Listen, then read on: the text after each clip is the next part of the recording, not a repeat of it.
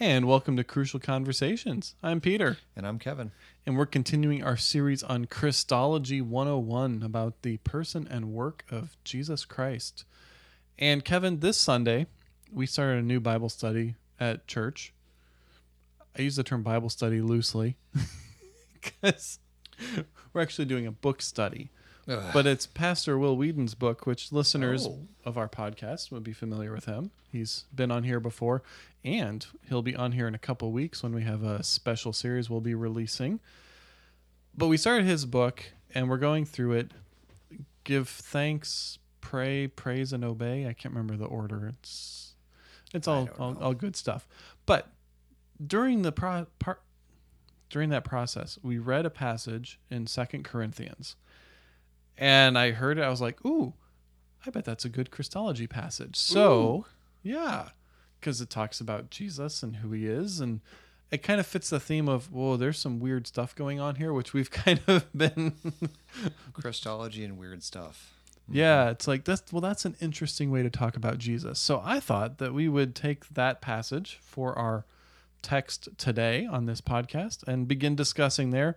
And I don't know if this is a normal passage people go to for Christology, if it's not normal, and so we'll just work through this and you can tell me all about it, Kevin. Does that sound good? That sounds good. Okay, so I'm going to read 2 Corinthians 4, and I'm going to start at verse 3, just because. And even if our gospel is veiled, it is veiled to those who are perishing. In their case, the God of this world has blinded the minds of the unbelievers to keep them from seeing the light of the gospel of the glory of Christ, who is the image of God. For what we proclaim is not ourselves, but Jesus Christ as Lord, with ourselves as your servants for Jesus' sake. For God, who said, "Let light shine out of darkness," has shone in our hearts to give the light of the knowledge of the glory of God in the face of Jesus Christ. Okay. Kevin, why do you think this jumped out to me as like a possible Christology one? Well, it has a lot of talk about Jesus and God and glory and image and knowledge and face. Yes, all those keywords are there. Those seem to be words that talk about Jesus and God. If Google ever starts listening to podcasts and categorizing audio files based on keywords, you've just done a good job of search engine optimization for us here. Yeah. Which is my goal in life, is to be optimized by a search engine. You live a sad, sad life. I don't even know what that would mean. Yes. But yeah, I mean, there were a bunch of things in here. The image of God, the glory of Christ, who is the image of God, Jesus Christ as Lord, the glory of God in the face of Jesus Christ. So I'm thinking, hey, this is kind of the stuff that we've been talking about the last couple weeks as we've gone through this series. So is this a good Christology 101 passage? Well, yes and no. It's not a classical text that the church has used to define Christology. Oh, it's not one of the biggies, right? I mean, it gets mentioned occasionally because of the words we just mentioned, but it's not one of the texts you run to and say, there it is. But it certainly is a text that has a lot of the terms and a lot of the ideas through which we start thinking about how to talk about Christology. And again, we want to reiterate this, is that Christology is not a science that you apply to the scriptures. Okay. Christology is actually the church's continued desire and effort to confess what the scriptures teach us about Jesus. Which is why, as we keep saying in every episode, most Christology is apophatic. It's saying what we do not see, what is not correct. That's right? All theology is negative episode. Yeah, so because the scripture passages that talk about it do use similar terms and in similar ways, we can develop a positive Christology.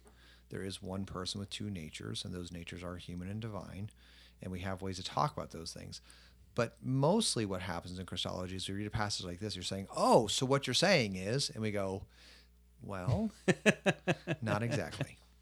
So this is one of the passages that we can read and start asking questions of Christology from.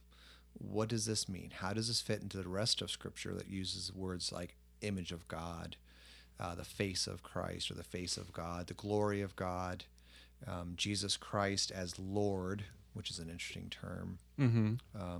So what do those things mean? And what we want to do in any passages like this that you run across as you're reading the scriptures for devotions or whatever, you run across a passage that mentions Jesus and God or something that makes you think Christological thoughts, is try to find other passages that use those words and try to think, how does that fit? How does the New Testament present to us Christ, Jesus Christ, as, again, your guiding principles in all Christological thoughts?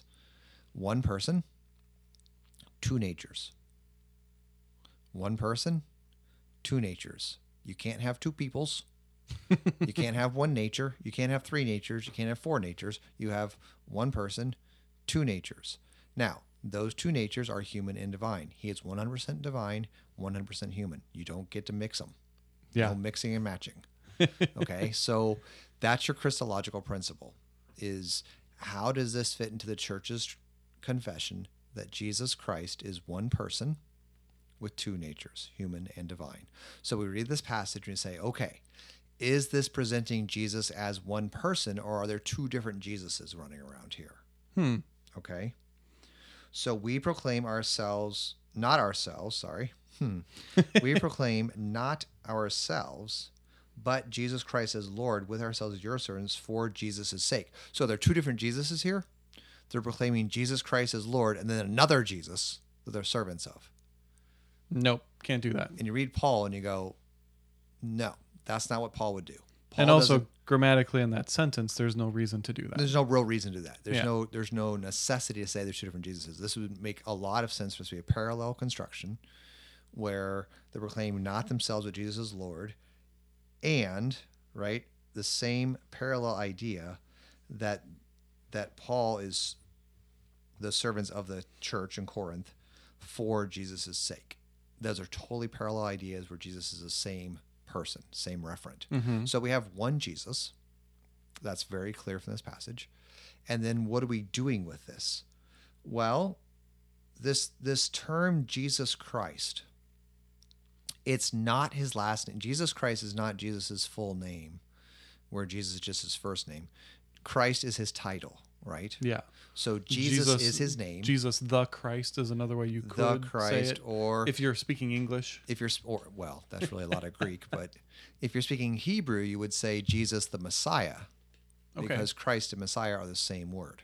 Christ is simply the Greek translation of the word Messiah, which is a Hebrew word, right? In English, we would say the one who is anointed.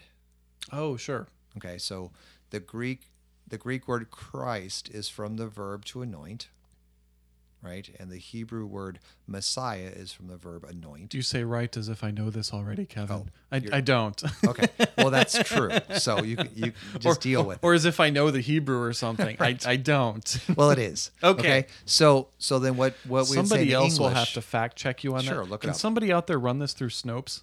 Yeah, because they know. But you can look it up. This is not hard to find on the internet. Yeah.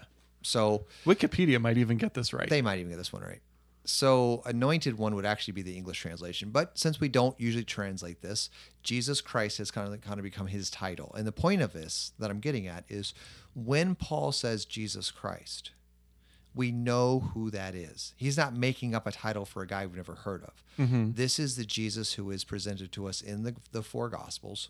This is the Jesus that is talked about throughout the New Testament, the Jesus that is preached in the book of Acts, the Jesus that's talked about in Paul's epistles, in Peter's writings, in John's epistles. It's all talking about the same Jesus. And we know this because they talk about this Jesus doing the same thing. Okay. Primarily his death and resurrection. Okay? Sure. Yeah. So I know that seems like a long way to say there's one Jesus. But you kind of got to make sure you're doing this. I mean, a lot of us read scripture and we assume so much that we actually can get confused. Yeah, sometimes. we don't think through that process. And then when we get thrown a curveball somewhere, you're in a conversation with somebody who has, I don't know, they're Jehovah's Witness or a Mormon or even a Muslim. Yeah. Who have different views assumptions of Jesus. Yeah. Or other Christians who are speaking differently. Maybe they mean the same thing, but they're using different words and different phrases. And so you have to kind of dig down to find out, okay, do they actually mean the same thing as I do? And they're just saying it in a different way. If you skip, And we talk about this, don't take shortcuts. right. And even as you're doing your own personal devotions, it's not bad to stop, especially with texts you've read 100 times, and actually ask questions. Like I this is not a metaphor. I was teaching at seminary today. Yes, That's that a fun- happened. that's That a was fun cool. statement. Yeah, I was allowed to do that today. So I was teaching a seminary class today, and I asked the seminarians, who is the God that Jesus talks about? You were teaching on John 18 and 19, right? I was. Yeah. But I probably was talking about just John in general at some point. Because I do that. You tend to do that, I tend yes. to do that. So I said You to can't them, nail me down to one passage in John. I'm going to go all over. always. But it's an important question. Who is the God that Jesus talks about? Jesus is always talking about God, right? God this, God that. Kingdom of God is like that. The kingdom of God is like that. God says, and you know, he says, my Father. Well, who's he talking about? Like, and I know we've done this on the show before, but it's important for us to stop and ask these questions. So if you establish in the four Gospels that the Jesus who was born of Mary, who is the Christ, who suffers and dies and rises, that Jesus, when he's talking about God, he's always talking about the God whose word is the Old Testament. Always. The God of Abraham, Isaac, and Jacob, the God of Israel. Always. So then you say, okay, now Paul wrote these books about God and about Jesus. Who's he talking about? See, and what happens is you're actually asking the question of canon. Oh. A lot of people out there are like, why are these books included? You know, and it's like, well, it's because people just made, that's the voice I use for shows that dismiss all actual intellect and just make stuff up, right? There's a whole channel of them. So the History Channel. Pretty much, yes. Yeah, pretty much. So this is your History they Channel ask these voice. questions like they're brilliant questions, like who chose these books? You know, and you're like, the church. Well, what gives them the right? And they're like, they're the church. Who else would choose books of scripture? What, do you want the non-church to Wait, do you choose want the books? atheists to pick the Right. ones that You he want- thinks? You want the anti-Christians to choose the book of scripture that we're going to read? I mean, this is ludicrous. So, and they're like, see, we got you. It's man-made because the church chose them. And you're going, you don't understand how this works. Right? Yeah. I mean, this doesn't make any sense. Why did the church choose these books? Not because they were inventing a new religion, Right. because these are the books that confess the same God, the same Christ, the same historical realities about God in Christ Jesus, the same promises of God. It's the same message. Well, but then they all voted on him. Right, And, and the then majority, 51%, the said, Cardinals fans won out. No, and that's the not Cubs how it happened. fans That's- were all voting for hold on. second You Maccabees. took this the wrong way, Kevin. It was supposed to go... See, and that's the problem is you start saying... But it was the Cubs fans that wanted John. No, they weren't. And we got him. It was the Cubs fans that didn't understand what John was because it's too intelligent for them. No. See, this is the point. Is you start saying stupid things about people because you start saying, "Well, you know, obviously they chose these books for these reasons." But no one actually takes seriously that maybe the reason these books of scripture are put together because they are the only books that teach the same truth. Yeah. Yep. And you go, well, what right does the church have to decide that? You say, well, maybe the Holy Spirit that keeps us in the one true faith is the one that inspired these books. And the church is reading the words of Scripture, believing by the power of the Holy Spirit. And the point is, and says, when they read a text, they go, yes, that's the truth. In other texts, they read and they go, oh, over here, you have a different God. You even have a different Jesus. Or you have a different purpose of your Jesus. And those books were the ones that we said, that's not the same truth. Okay. It could be a Gnostic theology. Yeah. It could be a dualistic theology. It could be a works righteousness theology. All kinds of things. And the church went. Actually, matter of fact, there's one book that is everyone's like, this is great. This is scripture. We this love is it. awesome. It just has a little problem with sexual laxity. Like it's kind of okay with people having sex outside of marriage. It's a Song of Solomon? No. Because that's how Song of Solomon gets used. You guys can look it up. And so what happened is the church is like, I have no idea what you're talking this about is really now. pretty good, but we can't let it in. And it was because they said this is not the same theology as the scriptures. Because it basically has a different teaching on the sixth commandment, essentially. Right, which means it has a different teaching on other things. Yeah. Because this is all the same doctrine. So my point is, when you read this passage in 2 Corinthians chapter 4, you're actually supposed to ask questions like, is this the same God as the rest of Scripture? Is this the same Jesus as the rest of Scripture? And this is the Christological question. Is this the Jesus that is one person with two natures? Or are we learning something different about Jesus in this passage? And what we see is the language that Paul uses here is consistent language when Paul wants to talk about Jesus. And this is the important thing. So let's read it. Okay? It says in verse 4, sorry. Verse 4. Go on. The light of the gospel of the glory of Christ, who is the image of God. That's a weird phrase. And in Greek, the word is icon. Ooh. Yes, that's the icon word. This is why we have icons. Yes, this is why certain churches have icons. Well, not because of this passage, but the theology of icons, right? Sure. And icon is properly translated as image. It's a fine translation. We're not questioning the translation. Sure. That's just the Greek word behind the translation, Yep. right?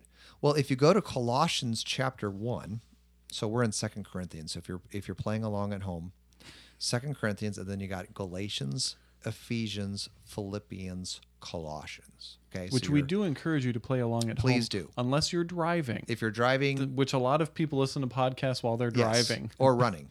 So if you're Running's you okay. you can stop and look Yeah. this up. But Colossians 1, I'm guessing it's 15-ish. There it is. It hasn't, there it you hasn't go. moved. Yep. It's That's still good. there. Colossians 1:15, Paul says, talking about Jesus, because he's the Son that has forgiven our sins above. He is the image of the invisible God. Whoa. Mm-hmm. Same word in Greek. Yep. Icon. Okay, so the point is, we're now establishing that this is a way that Paul talks about Jesus. He talks about him being the image of God. Okay, is the Colossians 1 passage a foundational Christology text? It's an important Christological text. Okay, so here's my question. Why isn't 2 Corinthians 4 an important Christological text? If it's using the same language, it's Paul talking consistently as he does elsewhere, it's consistent with the rest of Scripture, why isn't that one of the big ones? It's got all the parts in there. Because when you look at the big Christological text, they're more than just a mention here and there. It's actually a developed passage that discusses Christ. So you look at Colossians 1 and 2, there's a lot about the person and work of Christ in there. You look at Philippians 2, there's a lot in those verses about the person and work of Christ. You look at other passages that you go to for Christology, and then you look at the entire, and then honestly, and this sounds kind of strange, but the entire Gospel of John. You're just saying that because you're Kevin. Well, and that's what Kevin, it's because it's John. That's your idiom. But in the same way, the entire body of the Synoptic Gospels. See, like, we don't just say this passage. No, it's the entire body of work. Okay. So this is one of those passages that it's got a lot of good stuff in it. It's kind of fun to say as a proof text, but it's not really a passage that develops this theology in such a way we could actually really dig down deep. Whereas Colossians 1 and 2 would be a place you can really kind of dig down into what Paul's getting at. Philippians chapter 2. But again, remember, the most important Christological books we have are the four Gospels. They are literally books written about the person and work of Christ. Yeah. So we actually want to go there first. Okay. And what we do is from the Gospels, we learn things about the person and work of Jesus. And then when Paul talks about, as I just went through for the first 20 minutes, talking about that same Jesus, we see, oh, okay, Paul is describing this person that's described to us in the Gospels in these ways. So how does that help us as the church learn to talk about this Jesus of the Gospels in terms of the theology that Paul is teaching us. Okay, so I have a statement and then a question then. So the statement, which might require further clarification. The reason we don't use 2 Corinthians 4:6 or all around there as a primary Christological text is because within that passage, the terms aren't defined. So you have image of God, you have the glory of God in Christ Jesus, you have those, but there's not really you have to go somewhere else if you want to ask the question, what does this mean? Because it's Right. not the point of Paul's argument to define the terms. Yeah, so in that passage, he's going somewhere else with Right. it. He goes into these jars of clay. Can we put flood in here for a Yes. minute? Just single note. One note One for note 5 for the minutes. 5 minutes. Millions of albums sold. Should I apologize to our listeners if they understand that reference, or is that okay? No, I'm there was not a shining moment of Christian music history that never ended. where the cool on that kids note. thought that we were cool. And just for a moment, the theology of glory won out, and we were the cool kids because jars of clays are Christians. Yeah, but it's just that one song that just kept going. And then pretty it soon you was listen to the played song itself and you went, "Oh, really? Or it was just, can we have a different note now? Oh, I I just saw need them a in diff- concert. I actually, yeah, this is confession time. I actually like Jars of Clay a lot. I think Yeah, their early they albums got are some actually great quite good. stuff. They have a lot of good songs. But I saw them in concert, and it was in concert when I realized that it literally is just one note, the entire song. And it was like, okay, please stop. Please, I can't stop. take it I anymore. can't take it anymore. It was a really fun concert, but it's just occasionally when you listen to music, you just go, wait a minute, that's not brilliant. And you get it stuck in your head Yes. so quickly. Oh, it's just And it that just one note. stays. Anyway, back Okay, to so Jesus. so we're talking in 2 Corinthians. Paul he ends up in jars of clay after this, so he doesn't develop the thought. So that's why we're not going to that passage. I like how you said it. It might cause you to have Christological thoughts, which is not a phrase I'd ever considered before, but now I kind of like it. Yeah. Hey Kevin, I had a Christological The thought today. Christological epiphany. What was your Christological thought today? I don't know. I had 3 yesterday. So it might do that. Yeah. Okay, so but the Gospels are where we really need to go. Here's my question. In the Gospels, Jesus never says he's God. Says you. Says my Muslim friend, says maybe my Mormon friends, my Jehovah's Witnesses friends certainly do. Even some other Christians who are, I don't know, maybe they're of a different variety or they just believe differently. There's no phrase where Jesus comes out and says, I am God. At least in that way. So, okay, how do we work through that? If nothing else, you are going to hear people make this claim. I mean, you'll see it Yeah. all over in popular culture, especially. Jesus never claimed that he was God. We've spent all our time in Paul so far, Right. with a few references elsewhere. So, Kevin, if you're going to say, let's go to the synoptics. Well, like I said, it's not one. You're not going to find the verse where Jesus walks up and says, "Okay, guys, here's the deal. I'm one person with 2 natures. I'm divine and human. Get over it." He doesn't say that. Okay, so isn't that a problem for us? No. I should be concerned now, Kevin, because all this stuff that we've been talking about the last few weeks, Jesus doesn't come out and say it. No, he doesn't. And I'm not going to answer for why or how, but the point is that the holy scriptures, the 4 gospels, we'll just stick with the 4 gospels. In the history of reading those 4 gospels, the conclusion has always been that this man, Jesus, is presented by the gospel writers as God in the flesh, that he himself believed that he was God in the flesh, that his resurrection proves his claim to be God in the flesh, and that the cross itself is God's plan for the salvation of humanity, and that plan was enacted by God himself dying on the cross. This is clear from the Old Testament. This is clear from the way that the New Testament presents Jesus. And actually, when you understand that and then read the words of Jesus himself, he is actually saying this over and over and over again. One of the wonderful things that you learn by hanging out with smart people, which is a really wonderful thing to do, Yes. It's better to hang out with people who are smarter than you. Yeah, That's why I hang out with you. And I try to hang out with people who are smarter than me all the time because I'm not that smart. So, but one of the really wonderful things you learn is that Jesus doesn't walk around saying, "Hey, I'm Yahweh." That wasn't your History Channel voice. That was a different voice. That was a different voice. I have voices in my head. But what he does do is he often says things that the people who are listening kind of stop and say, wait a minute. That's what Yahweh says. Or that's what Yahweh does. I think my favorite examples, I don't know if favorite's the right word, but the ones that immediately come to mind are basically every time the Jews try to stone him. Yeah. Whenever they pick up stones and say, okay, now we're going to kill you, that is always, I'm going to say always, unless you can find an exception, always a situation in which they understand him to be claiming to be God. Yeah. And they're like, okay, we're going to stone you now. They don't do it for anything else. But when he claims to be God, or they understand him to be claiming that, they pick up stones. So, and the most obvious place you want to go to for that is John 8, where wait, we're back in John again? Always. Wow, that didn't take long. So the gospel that presents Jesus as God the most clearly is the Gospel of John. So in John 1:1, the Word is God. Mm-hmm. And then in John 1:14, the Word becomes flesh and dwells among us. So he's clearly, the Word is Jesus, and Jesus is God.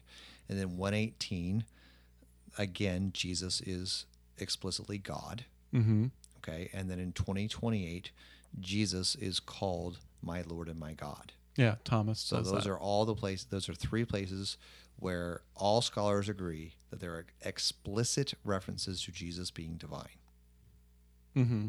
Even people who don't want to believe the Bible is true will say, yes, John presents Jesus as God, and those three places are the most important places where he says it.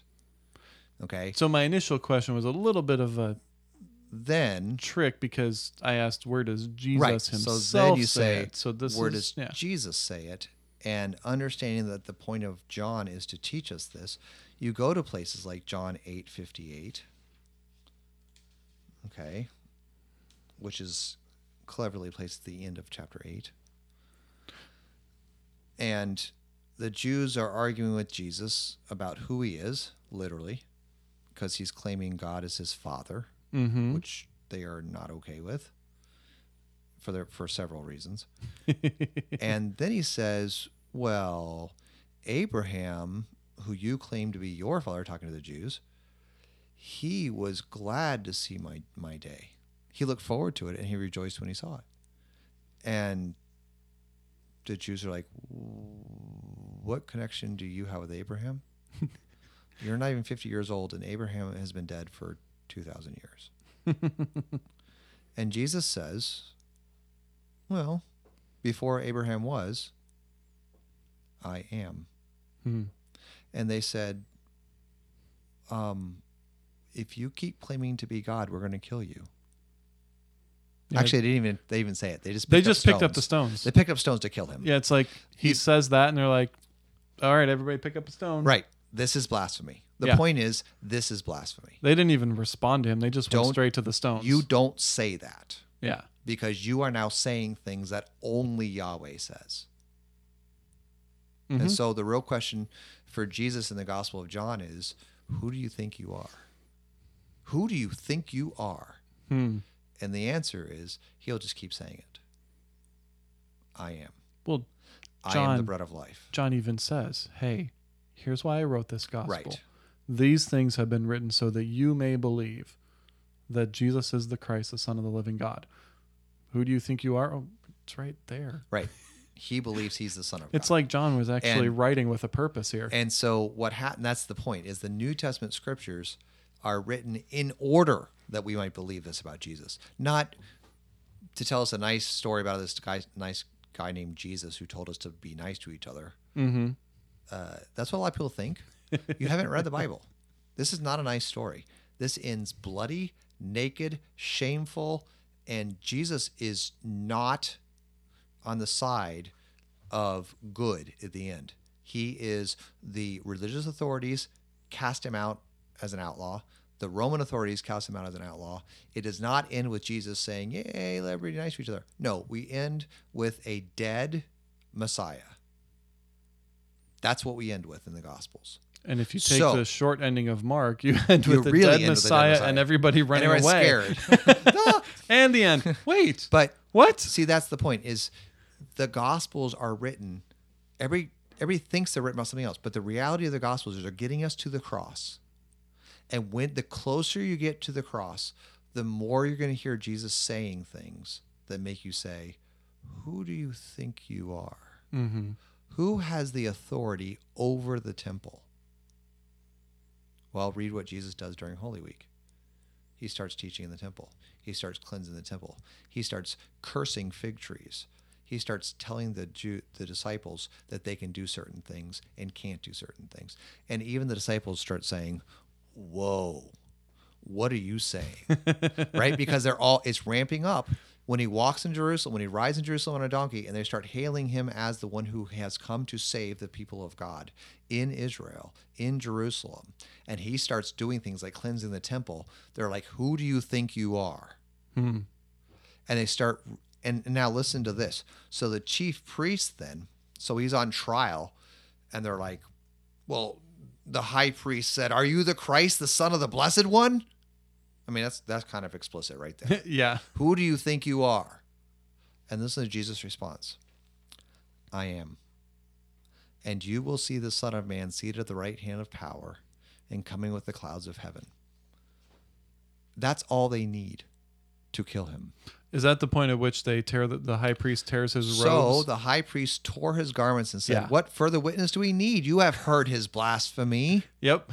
Because what's happening is he's alluding to Daniel 7 and all the other texts that talk about the coming of Yahweh in the flesh as the Son of Man.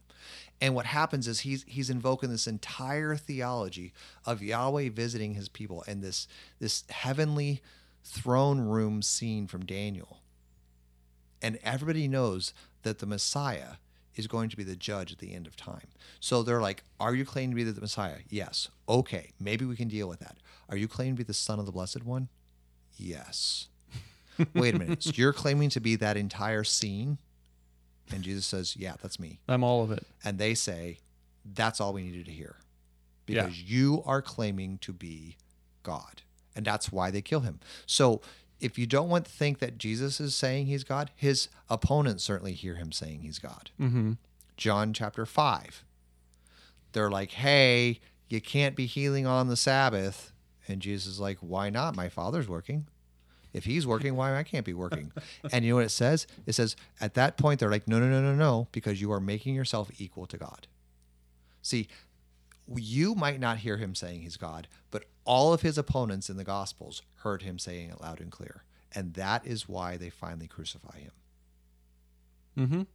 And so that's actually the way you want to approach this, is say, you know what, you're right. There's no place where Jesus walked around and said, hey, everybody, I'm Yahweh.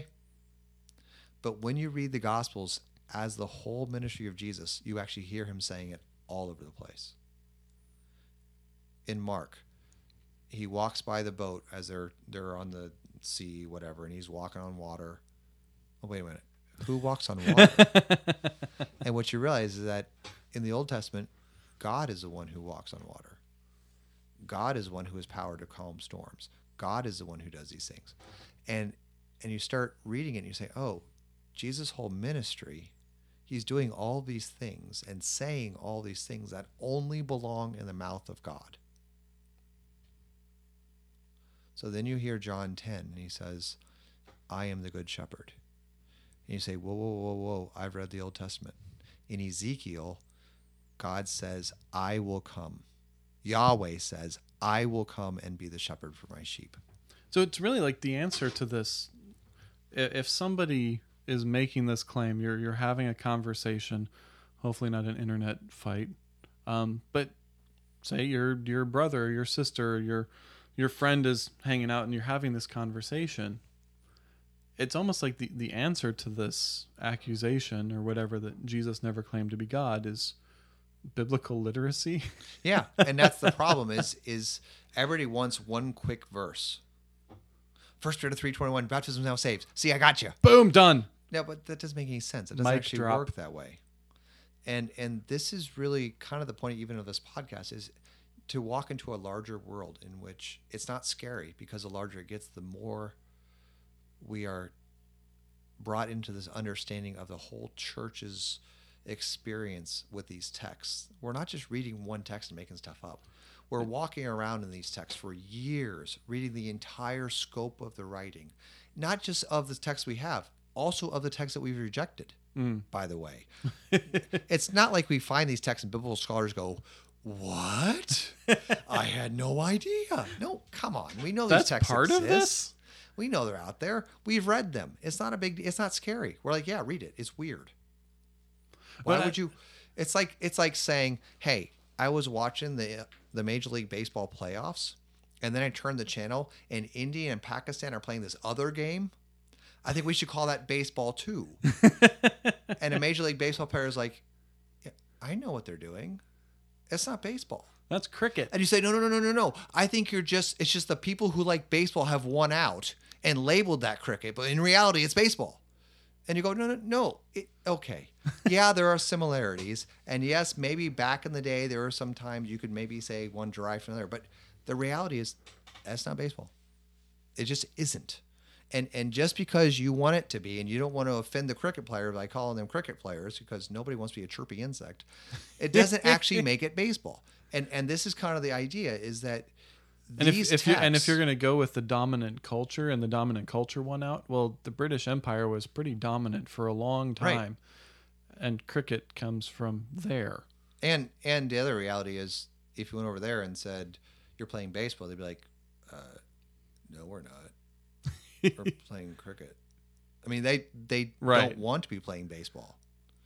And that's the other thing is these texts were not written to say they're being Orthodox Christian. They were like, no, we're teaching something different over here. Yeah. We want to teach Gnosticism. And getting back to 2 Corinthians 4, what this all means is that when Paul says that Jesus Christ is Lord, okay, Kyrios is the New Testament term for Yahweh. Mm-hmm. So when Paul says that, you better pay attention that Jesus is the one in charge of all things, and he is the very image of God. Now, image of God is a very human term. Image of God is tied to the creation of humanity. Oh, sure, because Adam and Eve were made in the image of God. Right. Yes, okay. So now we are getting to incarnational language about Jesus. But see, the thing is that being the icon of God, the image of God, he reflects the glory, and this is one last thing, then we'll go, the glory of the face of God. Now, when you hear face of God in the New Testament, you have to understand in the Old Testament, to say you were in the presence of somebody you would say you were before their face.